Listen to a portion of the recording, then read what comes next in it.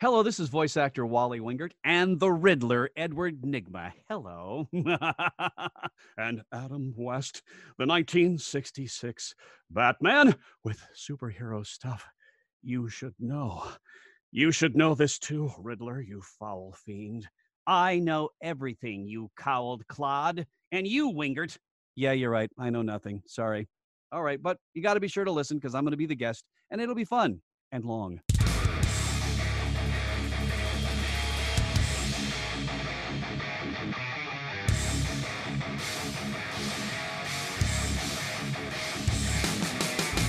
All right, everybody, welcome to Superhero Stuff You Should Know. This is Andrew, and I'm once again joined by... The man who knows too much about Batman. This is Benoit. And this week, we have our second part of the Wally Wingert interview. He is the top, I say the top anyway, top Riddler voice actor that there is. I If you agree. have played the Arkham series, you know him, you've heard him, you've collected his trophies at least a little bit. Maybe you didn't like finding the trophies, but you liked his voice more than likely. I mean, really great voice. And he's done a bunch of other stuff other than that. We have our first episode out. Please check that out. This is part 2 of that. Anything else before we get to it, Ben? If you guys want to know what he thinks of the Paul Dano casting as Riddler, keep listening. All right, that's it. Check it out. Here we go.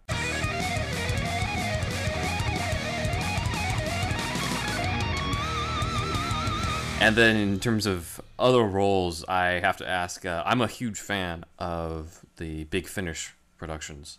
So I was wondering how it was like working with them for the Dark Shadow story, the Darkest Shadow. Are they, because they're primarily in the UK, right? They are, do they but fly over? Jim Pearson is the point man for all that over here. So we do a lot of the sessions over here, and then it's all edited and sweetened over there. But Jim and I had known each other for a long time, and sometimes when you're too close to people, you don't really think about, oh man, I gotta. You sit down with a buddy and you go, yeah, Ruben, I gotta figure out I gotta hire an artist to do some stuff, and not realizing, well, this is my friend Ruben, but oh yeah, he's one of the best storyboard animation artists in town. Why don't I just ask him?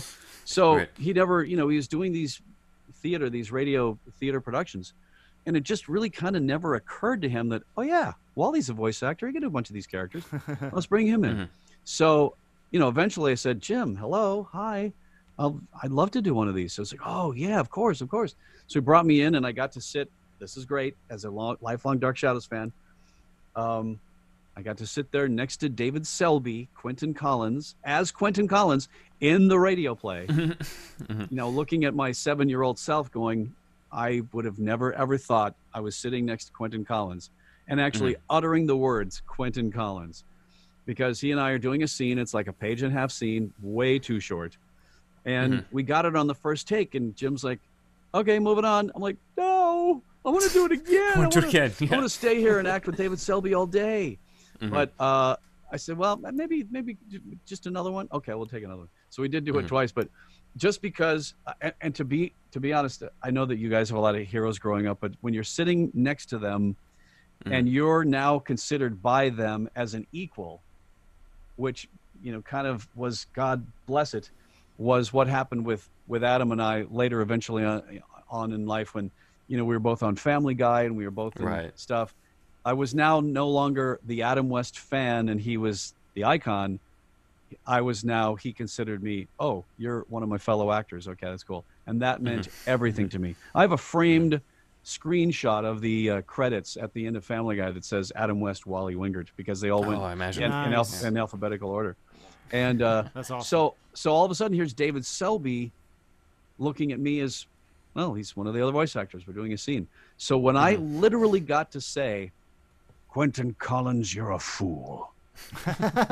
I'm telling you, a chill went up my spine and I almost wept. Because it's just one of those things where, and you don't really do that outwardly because you don't want to out yourself as an uber dork.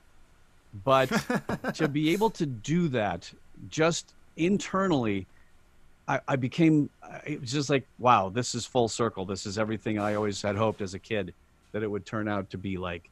And I've had many, many instances like that throughout my life. So I've been really incredibly blessed. So yeah, but I would have chosen to, I don't know, maybe do that scene another 75 times. Would have been good. Of course. But just yeah, it was great, and those radio shows are really good. Big Finish, they do a great job. Yeah, no, it's fantastic stories. Some of the stuff that they've redone, whether it's Doctor Who or Sherlock Holmes and stuff, are some of my favorites that are, I think, better than the ones that are being currently produced. Right. So it's great stuff to listen to on my commutes. Yeah, Or in absolutely. these And days. the sound Yeah. design on it is really great, and just really, really good stuff. But Yep. yeah, I just never ever thought, the when I was a kid watching Dark Shadows, that guy with the sideburns that turned into the werewolf. I never ever ever thought that I'd be sitting next to him in a studio doing a scene with him. I never course. ever thought I'd be in Palm Springs having breakfast with Adam West when I was a kid. Never ever thought I'd be driving around in my Grand Torino with Paul Michael Glazer, as Starsky. It just, life is charming, It's dreams do come true. You just got to kind of let them. Of course. It is cool to meet your heroes. Sometimes. Yeah, right? Yeah, I've been really blessed in that meeting the majority of my heroes have been good experiences, but some people tell me stories that it has not been a good experience. Have you met any of heroes of yours? Oh man, I'd love to meet. I know you're probably not the hugest fan of the Dark Knight trilogy, but I personally would really love to meet Nolan, and maybe I don't know if he's nice or not, but I think it'd be cool to meet him. Also, Jim Carrey. It's interesting that you Yeah. mentioned the director and not the actual actor behind the character. When I was a kid, I never wanted to meet a director. It just is never on my radar. I think was all part of about that- Barnabas Collins and the people who actually, Part of that is because I grew up mainly in the 90s, and I think that Spielberg's presence was so strong Yeah. at that time. And just the idea of the director and the only vision of the director was Spielberg. So, I don't know, for some reason I latched on to that. And Also, yeah, I we're don't film know. school kids, so like we sure. pay attention a Yep. lot to the Yep. directors, writers, people Yeah. who might not be as like well known on that Mm-hmm. side. For me, I briefly met Mark Hamill. Oh, in, Nice. in college because his daughter was in my class and they were shooting. They weren't shooting. It was a screening of Psycho. I got there late. And it's like one of the few seats that are open are at the end of the row. I sit down, I look around because that's what you normally do just to see like who else is around, and I stop and I'm like, that's Mark Hamill. And this is like before he came back to Star Wars. yeah. So this is when most people didn't know what he looked like anymore. They just associated him with the Return of the Jedi, and that's to them that's what Mark Hamill looked like. Yeah. And my roommate next to me is like, "Nah, that's not him." I'm like, "No, I swear to God, that's him." And I overheard his voice, Nah. and I'm like, "That's gotta be him." And Psycho screens, and I've already seen the movie, and I'm not even paying attention to it because A, I've already seen it, and B, I'm just wondering if that's Mark Hamill a few seats away from me. And then finally, What I does just Mark worked up the Hamill courage. think of this movie? Yes. Well, Mark woke Hamill up was probably enjoying Psycho before you showed up and drilled a hole into his head with your eyes. Yeah, probably. Yeah. So he. I was afterwards- enjoying this movie before that kid sat down and started staring at me. Does Mark Hamill have an Anthony Perkins impression? Yeah, right. I'd love to hear it. Yeah, he probably does. He didn't do one, but he was wondering if there were because we talked a little bit afterwards because I finally worked up the courage to ask him a question of if that was actually him. And of course, he said yes. And he brought up like he had wondered who else would have been up for the role of Norman Bates because in his mind it was always going to be Anthony Perkins. Yeah. So he's a little curious about that, and then other people started like recognizing him because I think like once people saw like, oh, there's that one kid talking to that guy, oh, that's Mark Hamill, and then they all rushed over because I started it, and so he like shook somebody's hand and he's like, this is my bionic hand, I could crush you. That sounds like Mark. That's awesome. It was an amazing experience. Would love to reunite with him on this podcast at some point. Yeah. Well, It was amazing. I know that his wife entertains offers. I'm not sure if he's doing interviews or whatever, but I think she has some sort of email address or something where all the offers and the ideas come through her. But Awesome. I'm not sure he's doing much with everything going on, but Yeah, maybe he's bored. Who knows? I don't know. He's a great guy though. He's just really terrific. Yeah, he seems like it. I love how much he's so into the nerd world, you know, because Oh, not yeah. every actor that's in a famous nerd role really loves what they've done with their life. You know what I mean? Yeah, And he's I feel- really into monsters and he's really into Yeah. Batman. But if you go to his house, there's no Luke Skywalker anywhere there. The only Luke Skywalker stuff that I saw when I was there were some pictures on a table that he had to sign and send off.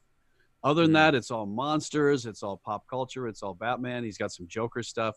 There's just no Luke Skywalker. It's really weird. But yeah. I mean, too you close remember, to home, I guess. yeah, the people get into this business because they like it, not because they don't like it. You're not going to get into, being a Olympic coach if you don't like athletics. Right. Not going to be a comic book fan and go, I think I'll be an Olympic coach. No, you get into it because that's where your interests lie. And a lot of people who, from Paul Dini all the way to, Mark Hamill to beyond, people, whether or not, I mean, they release the indication that they're nerds in various levels. Some, just like Mark, just go all out and say, yeah, I'm a nerd, whatever, I admit it. And other people are secret nerds, but really play it kind of cool and don't really let it out that they're nerds. But trust me, everybody who's a hero in the movies today had a hero when they were kids in the movies. And I said to Paul Michael Glazer, he said, I don't really get, Starsky and Hutch was a big show when I was a kid. I loved it. And I, got to know Paul, and he says, I don't know, people at the Starsky and Hutch, it was really, kind of annoying to have people follow me around everywhere and blah, blah, blah. Well, you're an actor. Maybe if you didn't like that, you should have been a plumber, do something else. It always flummoxes me. It always flummoxes me when people are actors and they go, oh man, people just want to talk to me and have me sign stuff all the time and take my picture and talk to me. Did you not know that this was part of the deal when you got into acting? Did you not maybe think that being a stay-at-home mom or maybe a plumber or a ditch digger would have been maybe a better life for you than people that wouldn't want to talk to you? It's kind of part of the job. As the old saying goes, you knew the job was dangerous when you took it. Seinfeld has some sort of he said something on comedians in cars getting coffee. Who did? He said Seinfeld. He said something like, I didn't get into this business for this not to happen. Yeah, exactly. He totally accepts his level of fame and all that kind of stuff, and I thought that was a really honest answer, But I finally got it out of Paul. I said, Paul, come on. You had to have had something that you loved as a kid. What was it? And he thinks for a second, and he goes in his Boston accent, he goes, I like Westerns. He was a big cowboy. He was a big cowboy fan. He loved Westerns, Right. And I said, did you not ever have a moment to where you met someone, like, oh my gosh, and your heart pounding, like, I can't believe I'm actually meeting this person. He said there was one time that happened. He was at a party during the days of Starsky and Hutch. And he was at a Hollywood party, and he heard a voice behind him, and his blood ran cold, because he recognized it as the voice of Cary Grant. And he had always wanted to meet Cary Grant. And he's like, oh my gosh, I'm at the same party with Cary Grant. And that was his kind of starstruck moment. So once I kind of wrapped his head around that, he's like, yeah, okay, I kind of get it. I kind of get it now. So it's interesting. And Mark, had said at one point, Hamill had said, I don't really get Star Wars. I don't get the appeal. I was like, really? He's like, yeah, because, he didn't grow up on that kind of stuff. And I said, well, you read, the Homer's, the Iliad and the Odyssey, right? He's like, yeah, we had to read it in school. I'm like, well, this is our, Iliad and the Odyssey. You're our Ulysses. Luke Skywalker is our mythology. He's like, oh, okay, I kind of get that. So once you kind of wrap their head around where they're at in the scheme of importance and legend and Adam West, God bless him, always understood that. He never did not understand that. He always just knew that that's his place in life, and he just kind of embraced it. It's amazing. That's awesome. Yeah. You also voiced King Tut in Batman vs. Two-Face. I was wondering if you could share with us. Wonderful King Tut. Yes, How that Victor came about. Victor Buono, one of my all-time favorite actors, who was in the very first Wild Wild West episode, playing a 400-pound Chinese man. Well, that's some good casting. Victor Buono is a 400-pound Chinese man. It was hilarious. But I've always loved Victor Buono, especially. I remember being in junior high. We were listening to comedy albums. We had a great school because in English class or some kind of class, they ran a comedy album. And they ran Victor Buono's comedy album where he did stand-up comedy, I think like one time. But it was an album and we listened to it. And I just, the whole class, was tickled and was giggling because he said a bad word. But he says, I'm on the beach reading, and I have children coming by me, staring at me, and they go over to their mothers and say, look, Mom, a man with boobies. And they said boobies in school. We thought that was, he either said boobies or titties. A man with titties. So it was really funny. It's amazing. So yeah, he was great. But how that happened was, if you remember a scene where they all have a jailbreak in the first Return of the Cape Crusaders movie. Right. There's all the villains jailbreaking. And James Tucker, we're doing ADR, and James says, all right, we're going to cover some of these voices here, and we're looking at who all's there. And like, okay, can you do a false face? Oh, okay, sure. They all had to say huzzah or something like that in unison. So I'm doing Malachi Throne. Yes. Well, Batman, false face. You know, he was one of my favorite characters. Huzzah, huzzah, huzzah. Okay, that's good. Who else do you want to do? Oh, I can do King Tut. Okay, do King Tut. Huzzah, huzzah. So it just, without an audition or anything, when King Tut figured into and Professor McElroy figured into the second movie, my agent called and says, yeah, okay, you'll be doing Riddler and King Tut. I'm like, what? And I'm thinking he just had maybe one or two lines, but I didn't know that he would figure into it quite that prominently until I got the script to study. And I said, wow, he's in here a lot. And he has a lot of scenes, that I got as McElroy. So I had to go back in to the DVDs and, see what his personality was like as McElroy versus as King Tut. And there's that great scene where they keep bonking him on the head. Yes. And he keeps changing back and forth between the two.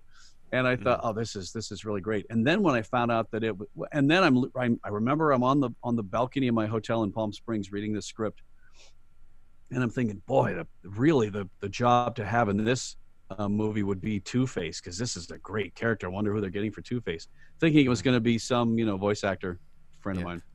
And he said, oh, it's William Shatner. I'm like, what? I get to have scenes. Now, I didn't act with these guys in person, but we're in the movie together. I get to have scenes with Shatner and Adam West. Oh my gosh, my nerd meter just went off the charts.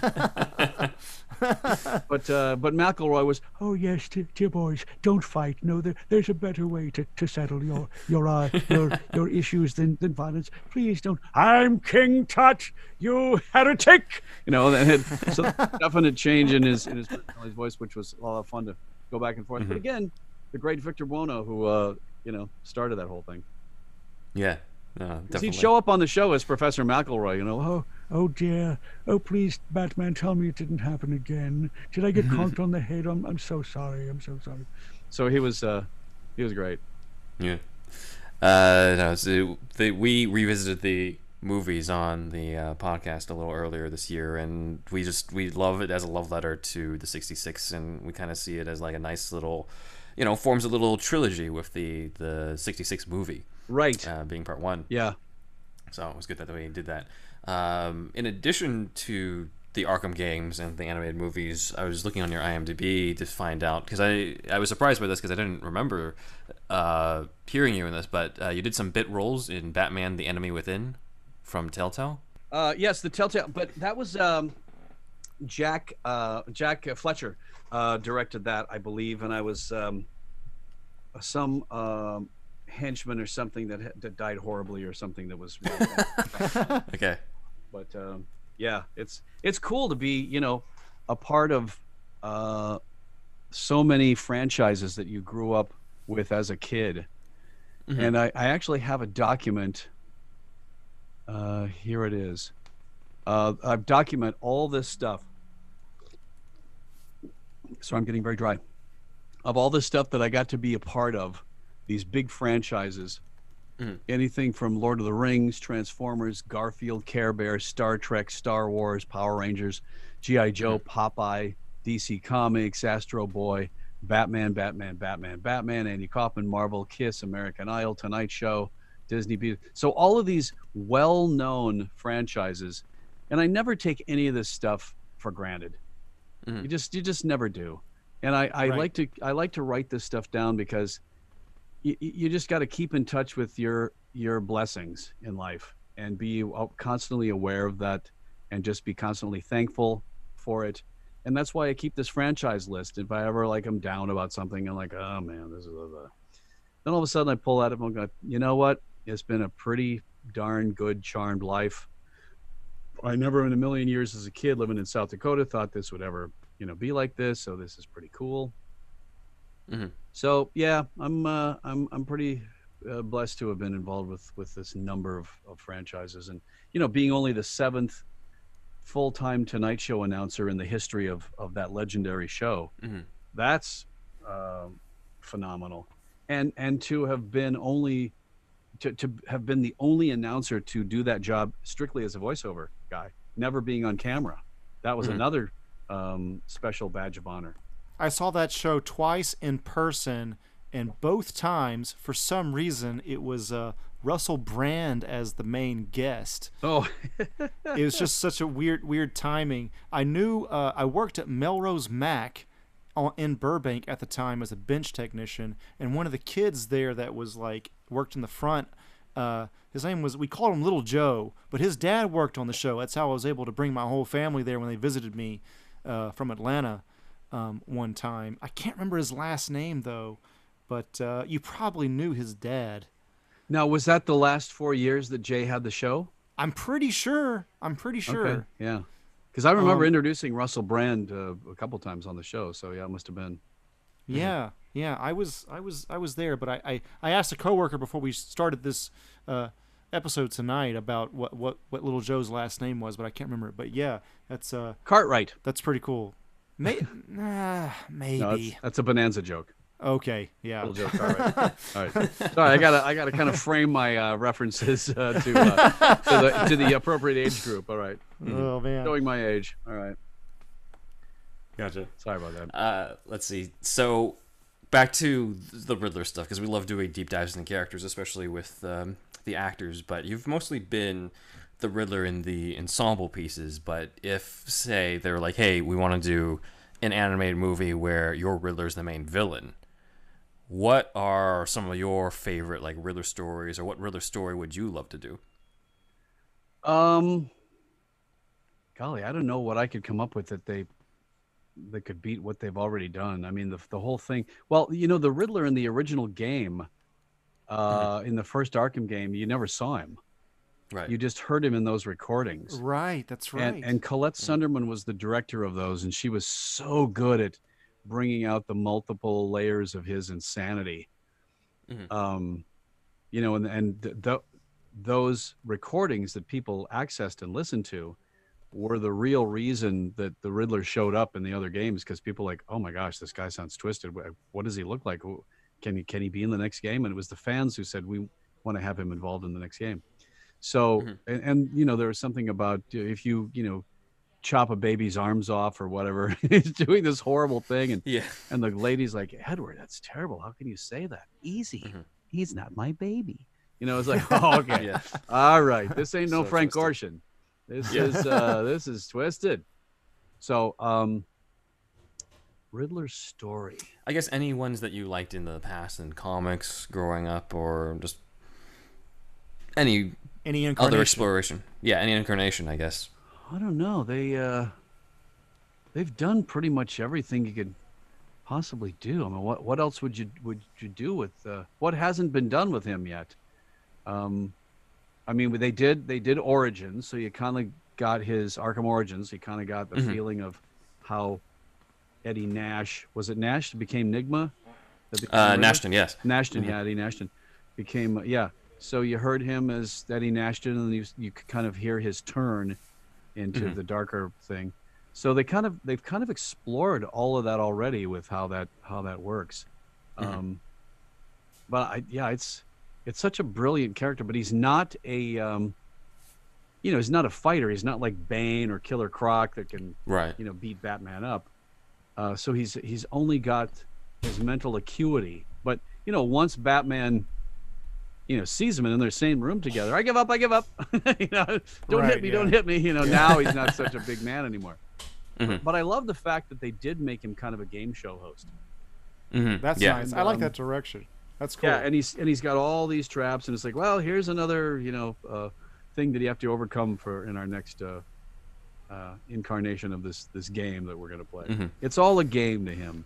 Ben and I have talked about this in previous episodes of the podcast, but I was wondering. Sorry, Ben, to go off a little bit off the script here, but but I was wondering, in your mind, what is the Riddler's main motive? You're an actor yourself, and what's my motivation? Like that's a big thing, I assume, and like what's Edward Nygma Nashton's main motive in your mind? To get the respect of that he feels he deserves for his superior intellect that he never seems to get. Right. And as long as Batman exists, who's smarter than him, he's never going to get that. So until he can get that speed bump level down, he will never get the respect that he feels he deserves as a superior intellect. And I believe that's the thing that drives him, and that's why he hates Batman so much, because he knows he's just a little bit smart. Here's a weird thing, just kind of a side note. Excuse me. I was doing some Power Ranger stuff here recently because I voiced, I think in about 6 or 7 episodes back in the late 90s, a character named the Blue Psycho Ranger. The Psycho Rangers are the evil versions. They're the evil Kirk, They're the and we're evil. Yeah. And they have cool costumes, and they were taken from the basic synapses that lurk in the deep in the brains of the good Power Rangers, but they were made to be evil. So anytime that the good Power Rangers would try and fight them, the Power Rangers, the bad Power Rangers, the Psycho Rangers could always anticipate their every move because they knew exactly what they were going to do, because they were actually made from them. So these characters really, even though they were on just for a short amount of time, have resonated quite well with the Power Ranger populace. So last year they got a couple of the other Power Ranger, Psycho Ranger guys together, and we did a couple conventions and stuff, and it was pretty cool. So somebody came up and said, "Would you sign the picture to Dylan? I'm smarter than you." I'm like, "Oh, you want my Riddler quote on a thing?" "Oh no, you said that as the Power Ranger, as Psycho Ranger." I'm like, "I did?" Really? Sure enough, they were when they first introduced the Psycho Rangers. The regular Power Rangers are like, "Well, who are you? We're the Psycho Rangers. We're faster than you, better than you." And my character goes, "Smarter than you." And this is 20 years before the Riddler. So wow. And then the Riddler came out and said, "Because I'm smarter than you." That's awesome. I'm like, wow, that's kind of cool that I've had 2 characters that have actually said that. So I wasn't really aware of that until last year when the Power Ranger stuff started happening again. But whatever. But yeah, Riddler just doesn't get the respect that he wants to be considered the smartest guy in the world. Now, here's the thing that we always do, and to bring this to real world stuff, which I swore I wasn't going to do earlier to take us out of our fantasy play. But they're always talking about who's the richest man in the world, who's the richest man in the world, the richest man in the world, who's the richest man in the world. You know what? I don't really care. Who's the smartest person in the world? That's what I want to know. Who's got that? Who's the Einstein of our generation? Who's going to be the person to really, the deep thinker who's going to take us into the next generation and beyond with the deep thoughts? That's what I want to know. I don't care about the richest person because, chances are, with inflation and everything, the richest person today was nowhere near the richest person back in the 30s or 40s based on the level of what the dollar was worth. They always say, "Oh, the highest grossing movie of all time." Well, no, not really. The highest grossing movie of all time is probably Wizard of Oz because it's been around for 80 years and it cost 12 cents to get into the theater back then, not $18. So if you adjust for inflation, whatever. So that's what I want to know is who the smartest person is. But yeah, he just doesn't get the accolades for being a superior intellect, I don't think. Einstein's only an amateur compared to that's how he views Einstein, probably. Don't worry, Riddler. You're no Einstein. Who, Al? Yes, poor little Al. Overrated. Yeah, overrated Al. That's awesome. But man. you know, Einstein was and that's kind of what maybe how I'd like to see the Riddler explored a little bit is his intellect is so advanced that just some of the more mundane things that you have to use your brain for between day to day, you just don't know how to do that. Like Albert Einstein would stop policemen on the street all the time and go, "Hello, officer. I'm Albert Einstein.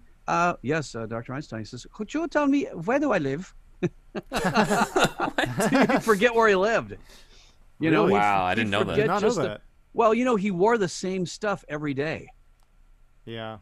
Same stuff every day. A sweater, Mhm. a shirt, and his slacks. And the same stuff. He just did not want to waste an nth of mental ability thinking, what am I going to wear today? Because it was a waste of time. It was a Yeah, waste I've of heard- mental energy. I've heard of that. He would learn how to boil an egg while making soup or something, like do several things at once. Yeah. Things like that. Yeah, that's interesting. Yeah, that's what I would like to see. I would like to have that explored more of the Riddler, to where like he sometimes forgets where he lives. He forgets his mom's name, but boy, he's because he's too busy thinking about the universe and how to make money out of holding the city for ransom. So, How does the Riddler do his laundry? yeah, right. Maybe that's why he's always in the red suit. I mean, the green suit. Yes, He he doesn't probably. know what else to wear. The answer is he probably doesn't. Whoo, boy, that guy stinks. The guy probably sits in that little control center of his, and he's probably never. It's like Dib in the Florpus movie. Oh yeah. You know, where he's just sitting Yeah, there yeah, and he the smells screens, yeah, bad that's and he's all perfect. bloated. And he's which was great Yeah. because he comes out. Oh, you smell terrible. Go clean up. That's exactly that character. Yeah. But that's what I would like to see is the Riddler just really looking disheveled and like somebody not being able to stand very close to him because he smells so bad because his brain is just working overtime and the body just kind of suffers as a result of it, and hygiene be damned. Right. Exactly.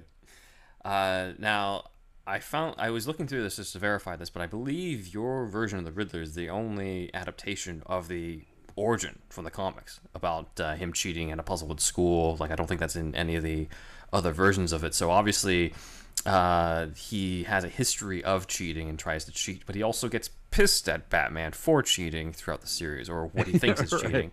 So, Well, you always hate yeah. hate in others what you hate about yourself secretly. Right. It's Yeah. it's a psychiatric phenomenon called projecting. yeah. You always project onto others or from others what you hate about yourself secretly.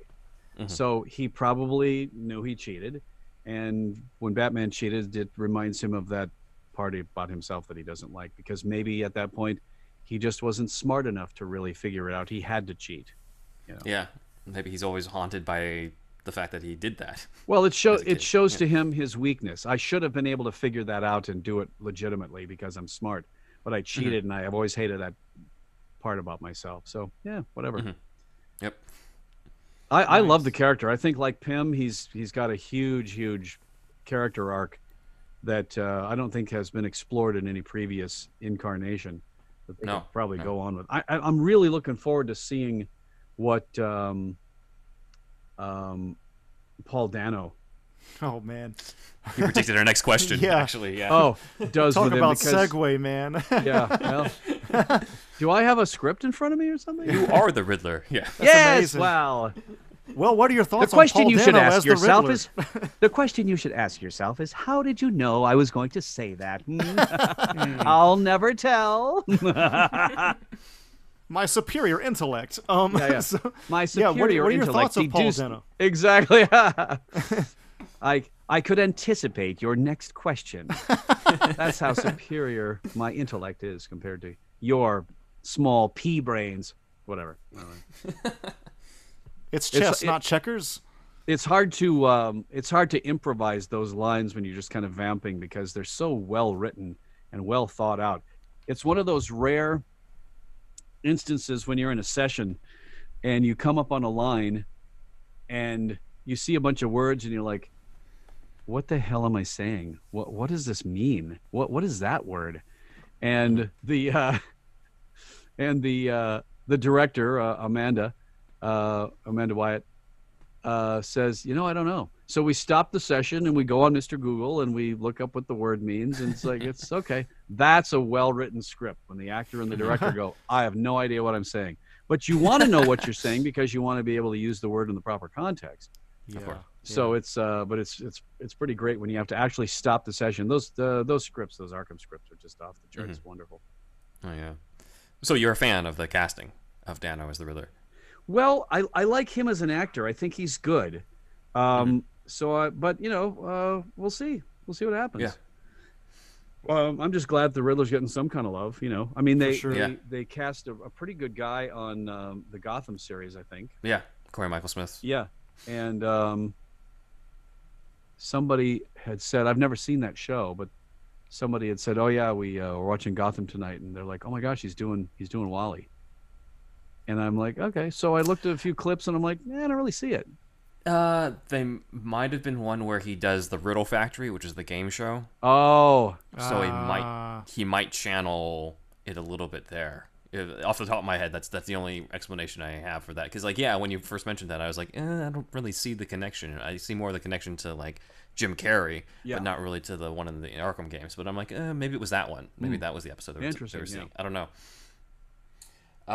Well, last question here. What is, obviously you've played several characters in your career that are comic book related, whether it's in Batman or obviously the Riddler and the Marvel Universe. Are there any other comic book characters you would love to take a crack at? Well, not having Kevin Conroy's voice, I probably wouldn't get any of the square-jawed characters. I get cast mostly as the smarty pants guys. The guys who are, the intellectual guys, the scientists, Pym, those kind of guys. And I, even in video games and stuff, in certain different franchises of video games, I get cast as, the smart scientist, because I can take, I have the ability to take really complex words and phrases and say them in such a way to where they're clear and understandable, and it sounds like they're just coming off the top of my head when I have really no idea what I'm saying. but I can say the words precisely, and it sounds, I guess my read is very kind of scientific and precise, unlike having a Hulk voice or a Bane voice or one of those characters. So I'll never have the vocal depth of being able to get one of those characters, but Captain America or whatever.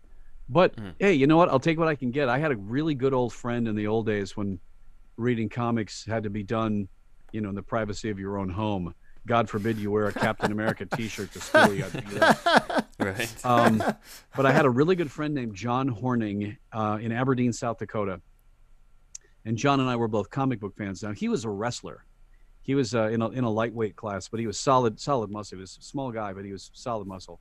So nobody gave him a hard time about reading comics. But he and I bonded. We'd, when you're doing that kind of stuff, you hang out and you sleep over at your buddy's house, and you turn on Outer Limits on cable, and you order a pizza, and the pizza shows up, and you're there, and you're eating pizza, and you're drinking pop, and I call it pop in the Midwest.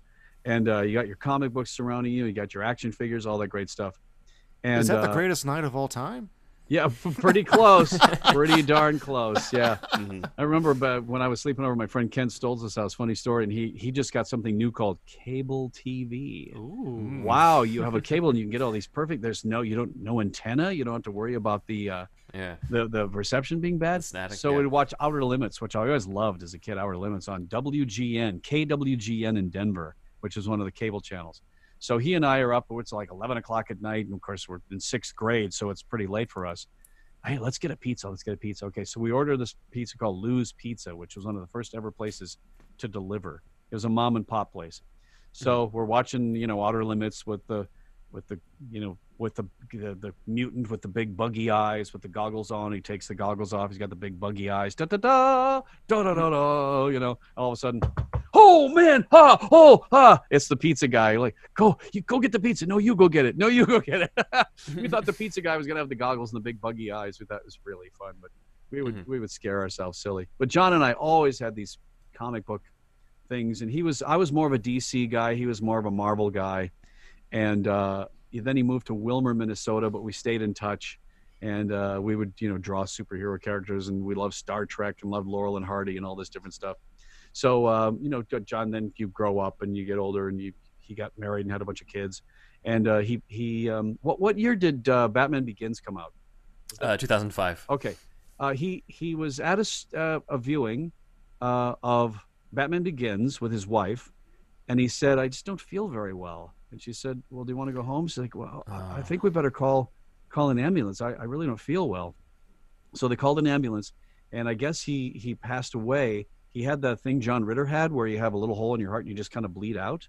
Oh man! And he at a very kind of young age, he wasn't old at all, just had that, and he passed away. So when I got the role as Pym on Earth's Mightiest Heroes, I just kind of threw my head toward the heavens and said, "John, I'm an Avenger!" Can you believe it? I'm sure he would have loved that. That's great, man. And it's like, I can't believe it. I'm an Avenger. And, he and I used to get chastised for drawing comic book characters all the time.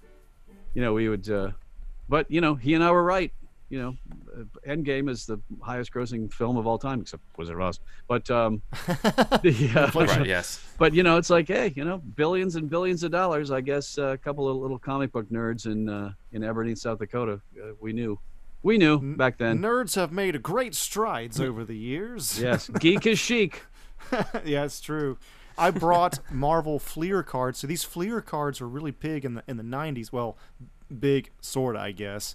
But the 90s, even then, like it hadn't taken off, like especially as it is now. And the next day, like I brought them one day, and then showed a couple friends, and then the next day, this other dude was like, "Did you bring like superhero cards to school?" And I was like, "No, of course not." Yeah, I like totally lied about it. Yeah. Well, back in the day, you couldn't find any merch. There was no merch. So you had to either make your own or look for something that could. I remember in Famous Monsters magazine, they were selling iron-ons. There was Spider-Man, Hulk, Captain America, and I have a picture of me back in the early 70s, 72, 73, where my mom had ironed on a Captain America iron-on onto my shirt. And I never wanted to wash it because I knew that the iron-on would eventually start to fade and come off. But wasn't anywhere near what they have today, where you could just go to, Walmart, and there's about 4 or 5 different superhero shirts every week. There's a new one. Right. But you had that, and you just kind of wore the crap out of it. I remember had my mom buy plain white T-shirts. And my mom was into something called embroidery paint, where it's like embroidery, but it's paint. Okay. Where you get these tubes of paint, and you puncture the end, and you squeeze the tube, and there's a little paint that comes out. But you can draw on fabric with the fabric paint, and then it dries, and then you can wash it, and it's fine. So I would have all sorts of white T-shirts, and I would pencil on the design because I was a cartoonist, and she would go over it with the fabric paints. I'd tell her what colors and whatever. And I had a great Spider-Man shirt. I still have a picture of the Spider-Man shirt that I made that had his face on it, and very John Romita-ish, and with some spider webs and Spider-Man lettering underneath. But I made Laurel and Hardy shirts, King Kong, Chevy Chase. I wish I had all those shirts left still, but they all got thrown away.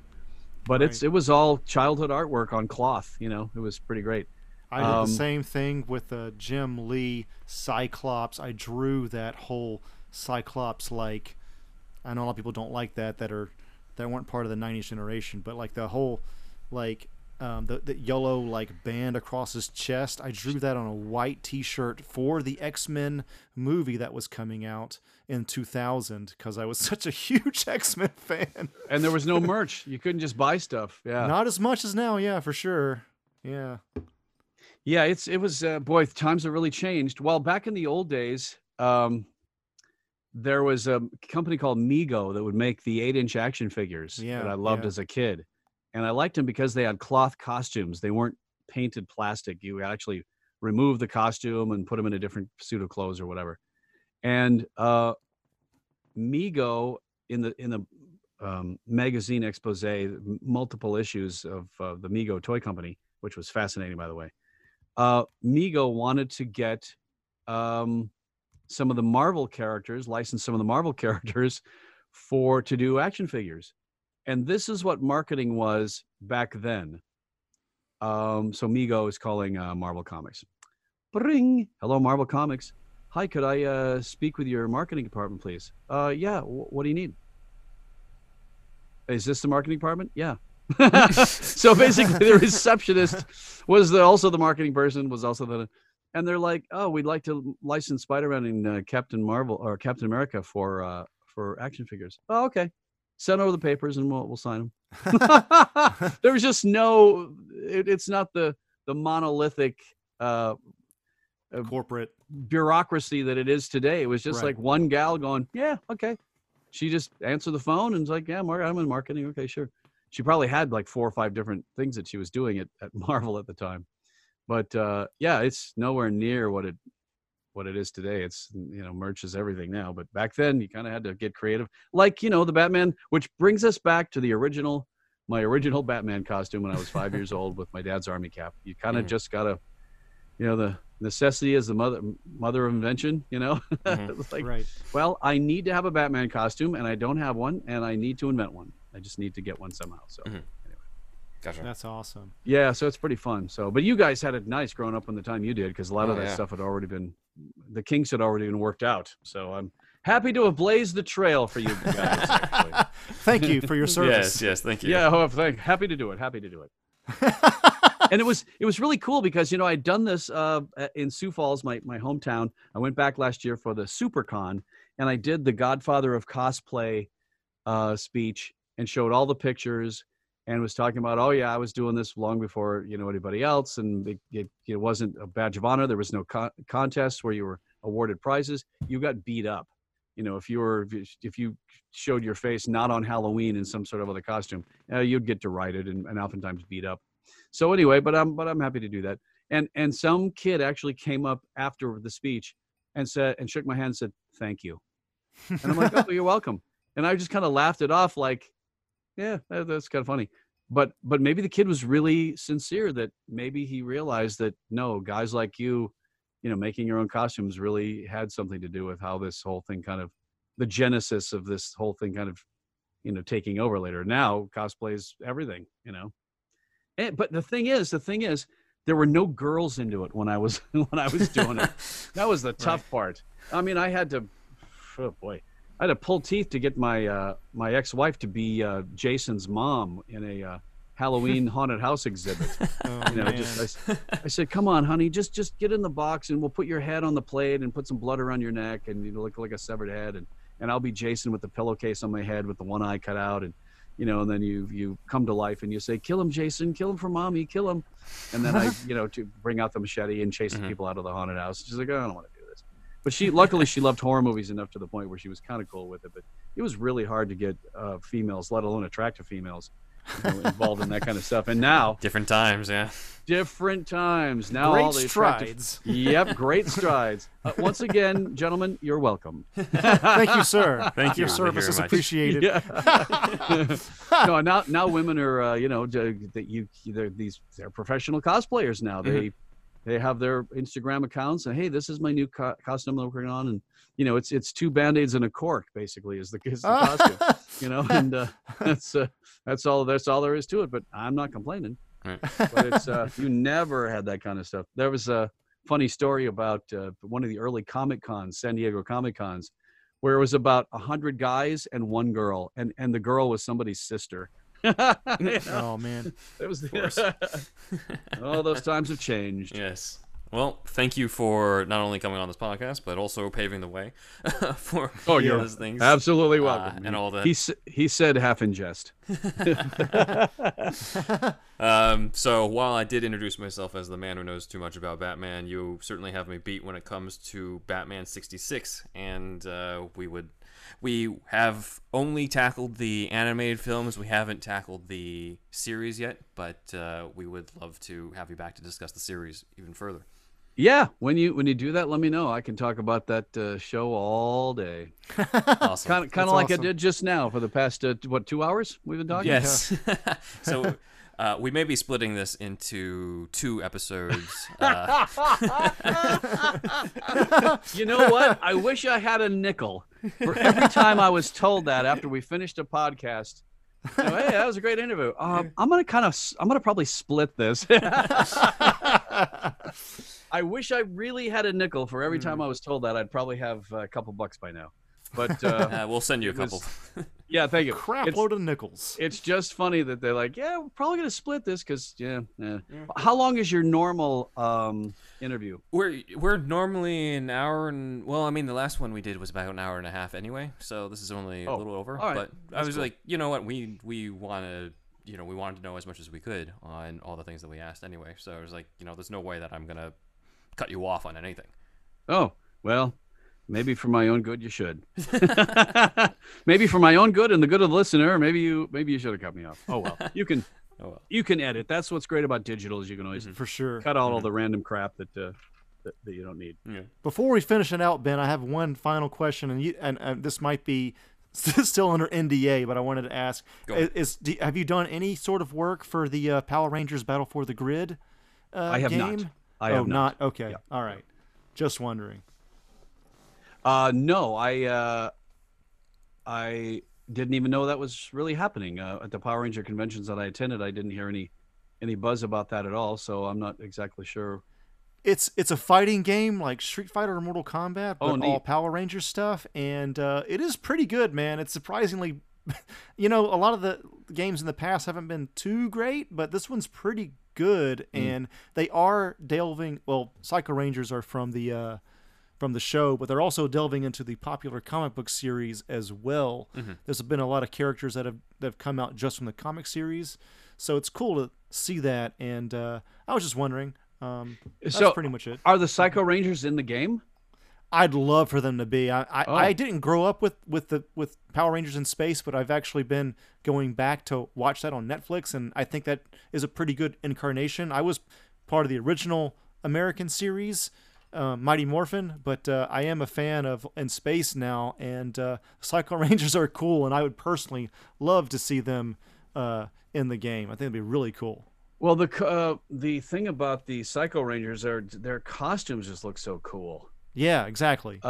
They look kind of spiny and black leather, and I love those things. So Yeah, I think that's one of the more fun designs, and they do show up in the comics as well. The comics have free range to use all of it. It seems like even the Japanese stuff. So oh yeah. yeah, so yeah, maybe hopefully in the future there's a season 3 DLC coming out for Battle for the Grid. So I don't know. I guess we'll see.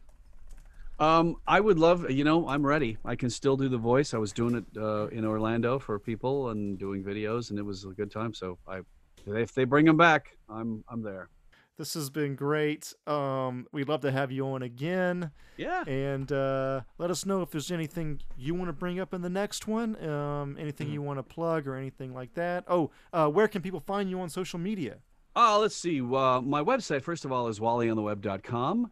You can email me through the website. All kinds of tasty stuff on there. Wally's Week. You get to see what it is like to live this life from week to week, which hasn't been all that interesting in the past couple of months. But hey, there's some fun stuff. Wally.wingert and at Wally Wingert for the socials. I don't have a Facebook page anymore. I just got tired of it. But yeah, Right. Twitter, Instagram, it's all good. And yeah, keep in touch. I love talking to people. So Nice. Is there anything that's coming up next that's officially cleared under NDA or whatever that you can talk about? Like, what's the next thing coming out? nothing I can really talk about at this point. Okay. Of course, everything's kind of in limbo right now, but yeah, we haven't been cleared to actually talk about anything. There's a couple of cool animated features coming out. One animated feature is going to be the predecessor to a video game, and they figured that they would release the animated feature to kind of bring everybody up to speed on what the storyline is. So when the video game came out, they could hit the ground running and know what the premise of the game and the storyline is. So that's pretty cool. But yeah, lots of exciting stuff. But we could just kind of get back to it. So we're just kind of waiting. Well, thank you guys. Let me know when this posts, and I will tweet it out, as the kids say. Of course. Thank you, man. Thank you. Thank you very much. Andrew, Ben, thank you. Thank you. Take care. Bye, guys. I gotta say, he's probably one of our favorite interviewees in the history of not just superhero stuff you should know, but Super House in general. We've been lucky, man. I mean, I guess you've just been finding all the good guys, but it's just like, all of our interviews, but of course, including this one, it's just really cool to talk to somebody that's been like a really iconic game series and like all kind, like Invader Zim and all that, and just like, I mean, for my money, again, anytime you say like your favorite, it's going to cause some ruckus online, but like for my money, personally speaking, this is like the top Riddler voice actor of all time. Of course. Currently, up until this point in history. It's cool to talk to this guy, and really nice dude, and to just kind of, hear his stories on his experience in the industry. On his Wikipedia, it says he moved from the Midwest to Los Angeles in like '87 or something. So he's been here for quite a while. He's been in the game for a while. So it's just really cool to talk with somebody has quite that much experience. So very, very cool. Yeah, no, absolutely, and he definitely is. If anything, he is not only the quintessential Riddler, but he's also somebody who has done more than one version of the same character, which we talked about. Like I think only Troy Baker can have that distinction when it comes to a Batman character. Not with Riddler, of course, but with the Batman character himself. So that's really cool as well.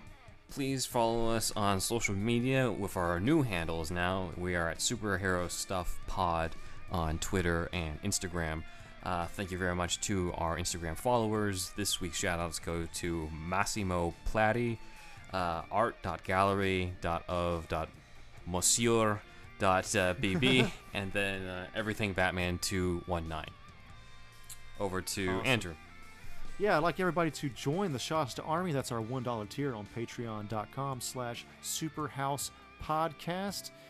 We're going to keep that name just for the time being. Still a soft launch on the name. So again, it's Superhouse Podcast, all one word.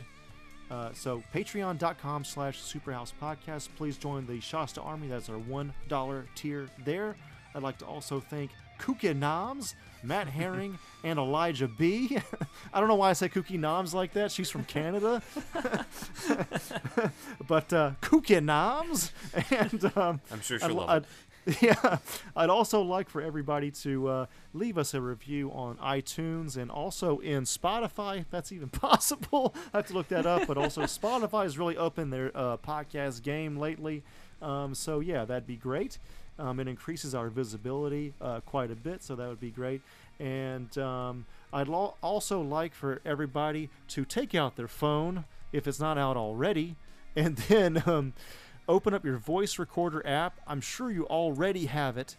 And then what you do is open that up and then record something on there like, I love superhero stuff you should know, or superhero stuff you should know is awesome, or it really could be anything, as long as not incriminating or something. And more than likely, we will make that a bumper or put it somewhere on our podcast. And so it's a way for you to become a part of the show. And so from the voice recorder app, after you've made the voice recording, you press the share button and then share that to, all in one word, superhousepodcast at gmail.com, and send that to us, and then you will be on the show. More than likely, anyway. I'd say there's a 99% chance that you will. So, so yeah. And then I am Thunderwolf Drew on Twitter and Instagram. And please search for it's youtube.com/c/Superhouse Podcast. You can find us there, or just search for Superhouse Podcast on YouTube, or Superhero Stuff You Should Know on YouTube as well, and you will find us there. We have a lot of content there as well. And I think that's it. This is Andrew signing off. Thanks, Wally.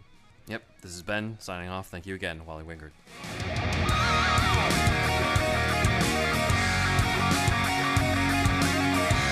This has been brought to you by the Superhouse Podcast Network. If you like what you heard and you want to support the show, or the Superhouse Podcast Network, go to our Patreon at patreon.com/Superhouse Podcast.